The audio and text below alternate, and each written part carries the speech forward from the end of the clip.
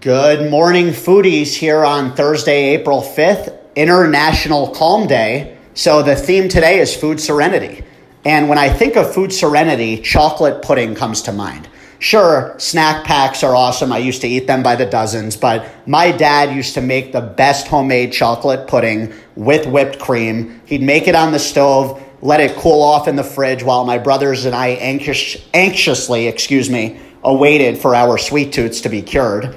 And it really brings peace making me think about that. So I figured, hey, on International Calm Day, it's not like we actually need an excuse to eat chocolate pudding, but there's no doubt I am going to be indulging today. What foods bring you the most serenity? I hope you enjoy the day and stay calm, folks. Boom, baby.